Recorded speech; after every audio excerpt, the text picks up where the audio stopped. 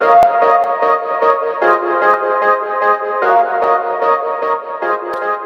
day. I'm back again. I'm so consistent these days. So consistent. Feel the consistency quite literally dripping off of me. Bit creepy, but hey ho, here we are.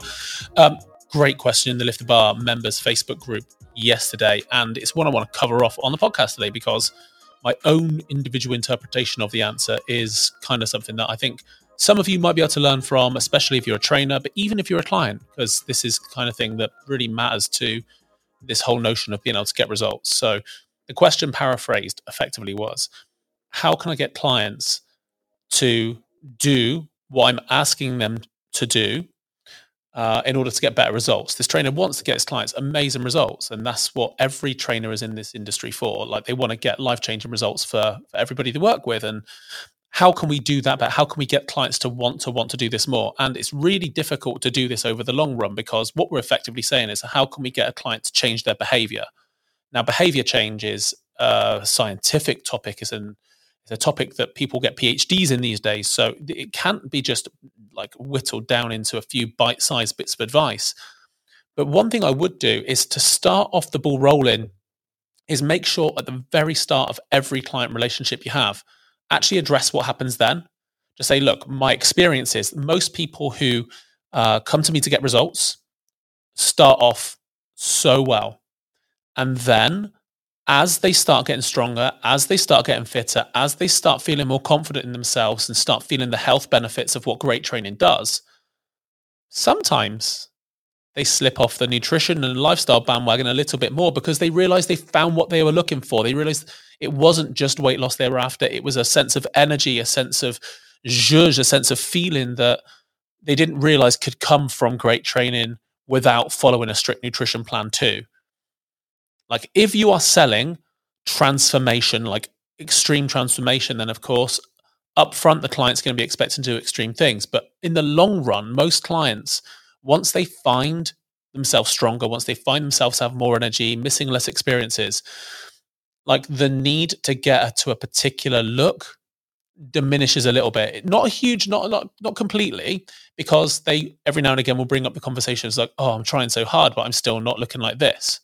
Now, at that point, if you've made this conversation topic come up front, you can reference that conversation. Hey, do you remember when we started, I told you this would happen? Do you remember when I told you that this would be a thing? Like, first and foremost, I'm proud of you because you're stronger, because you're fitter. And actually, you've got to this point. But now it seems that you would like to see more physical changes in your appearance. Why does that matter right now? Why is that important right now? What's that going to give you in the future that you don't have right now? Because if you're telling me this is important, I'm going to move heaven and earth to help you get there. But if you're telling me that actually you feel pretty good, you're looking better, you're living life better, why are you putting pressure on yourself? Why are you putting pressure on yourself? Because the reality is, when it comes to being a personal trainer, is that clients are there because they want to be there. And your job is to make sure that, first and foremost, that exercise is progressive. It makes them move better, makes them feel better, makes them stronger, reduces morbid health conditions potentially, and gives them just a better quality of life. That's what your training should do.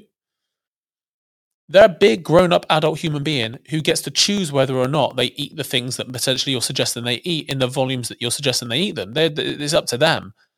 Like, if they decide not to do that, that's on them. But another thing that's really true in our industry is that a lot of trainers will force their goals upon other people. Like, trainer loses 10% body fat and thinks every client must want to do that too. And that's not the case. And if you're a trainer that currently wants your client's goals more than the client wants themselves, you need to readdress what the working relationship is meant to be, what it looks like, and have a crucial conversation with that client. Practice your conversation skills. It's like, you're telling me this one thing, but actually your behaviors are slightly different. Talk to me about why this is important right now. And then that's even before you go down the line of motivational interviewing or going down the rabbit holes of big behavior change. You don't need to be a behavior change specialist in order to ask these questions. You do probably need to be a behavior change specialist if the client says this one thing, said, no, I desperately need to do this, but I keep on self-sabotaging. Well, that is very potentially out of our pay grade. It's out of our job description. It's out of our scope of practice. So we might need to bring external help like behavior change specialists in to support us with this, nutrition specialists, emotional eating specialists to come and help us with this.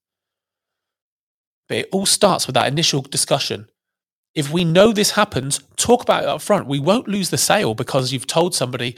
I know that most people, when they start feeling better, realize that that was the thing they're after, not dropping from a size 18 to a size 12 was fine. They don't need to be a size 8 anymore. They don't need to drive to be a size 8. They dropped a little bit and now they're cool. Now they're cool. So, lessons learned. Number one, we always make sure we have a good consult up front. Make sure the good consult, because if we get that right, it gives us a point of reference to come back to have a further discussion. If a client is telling you something is important to them, find out why it's important and why now, and what's it going to give them. And then it gives you, again, points of discussion to come back to. But another thing, lastly, please don't want your client's goals way more than they want them. It needs to be matched energy plus 10%. You need to want your client's goals 10% more than they do, so they know you are focused on it. You're laser focused on making sure they physically get better. If you want things 100% more than them, you're always going to be disappointed in them. And that's a dangerous place to be as well. If they want it 100% more than you, they're not going to think that you're working hard enough to help produce what they want. Matched energy is super important. And if you're interested in going down the behavior change rabbit hole, we've got a course on the Lift the Bar member site, which is so good. It's a massive topic broken down into slightly less massive subsections by Alex Pearson, who is just so good at this stuff. It's so good.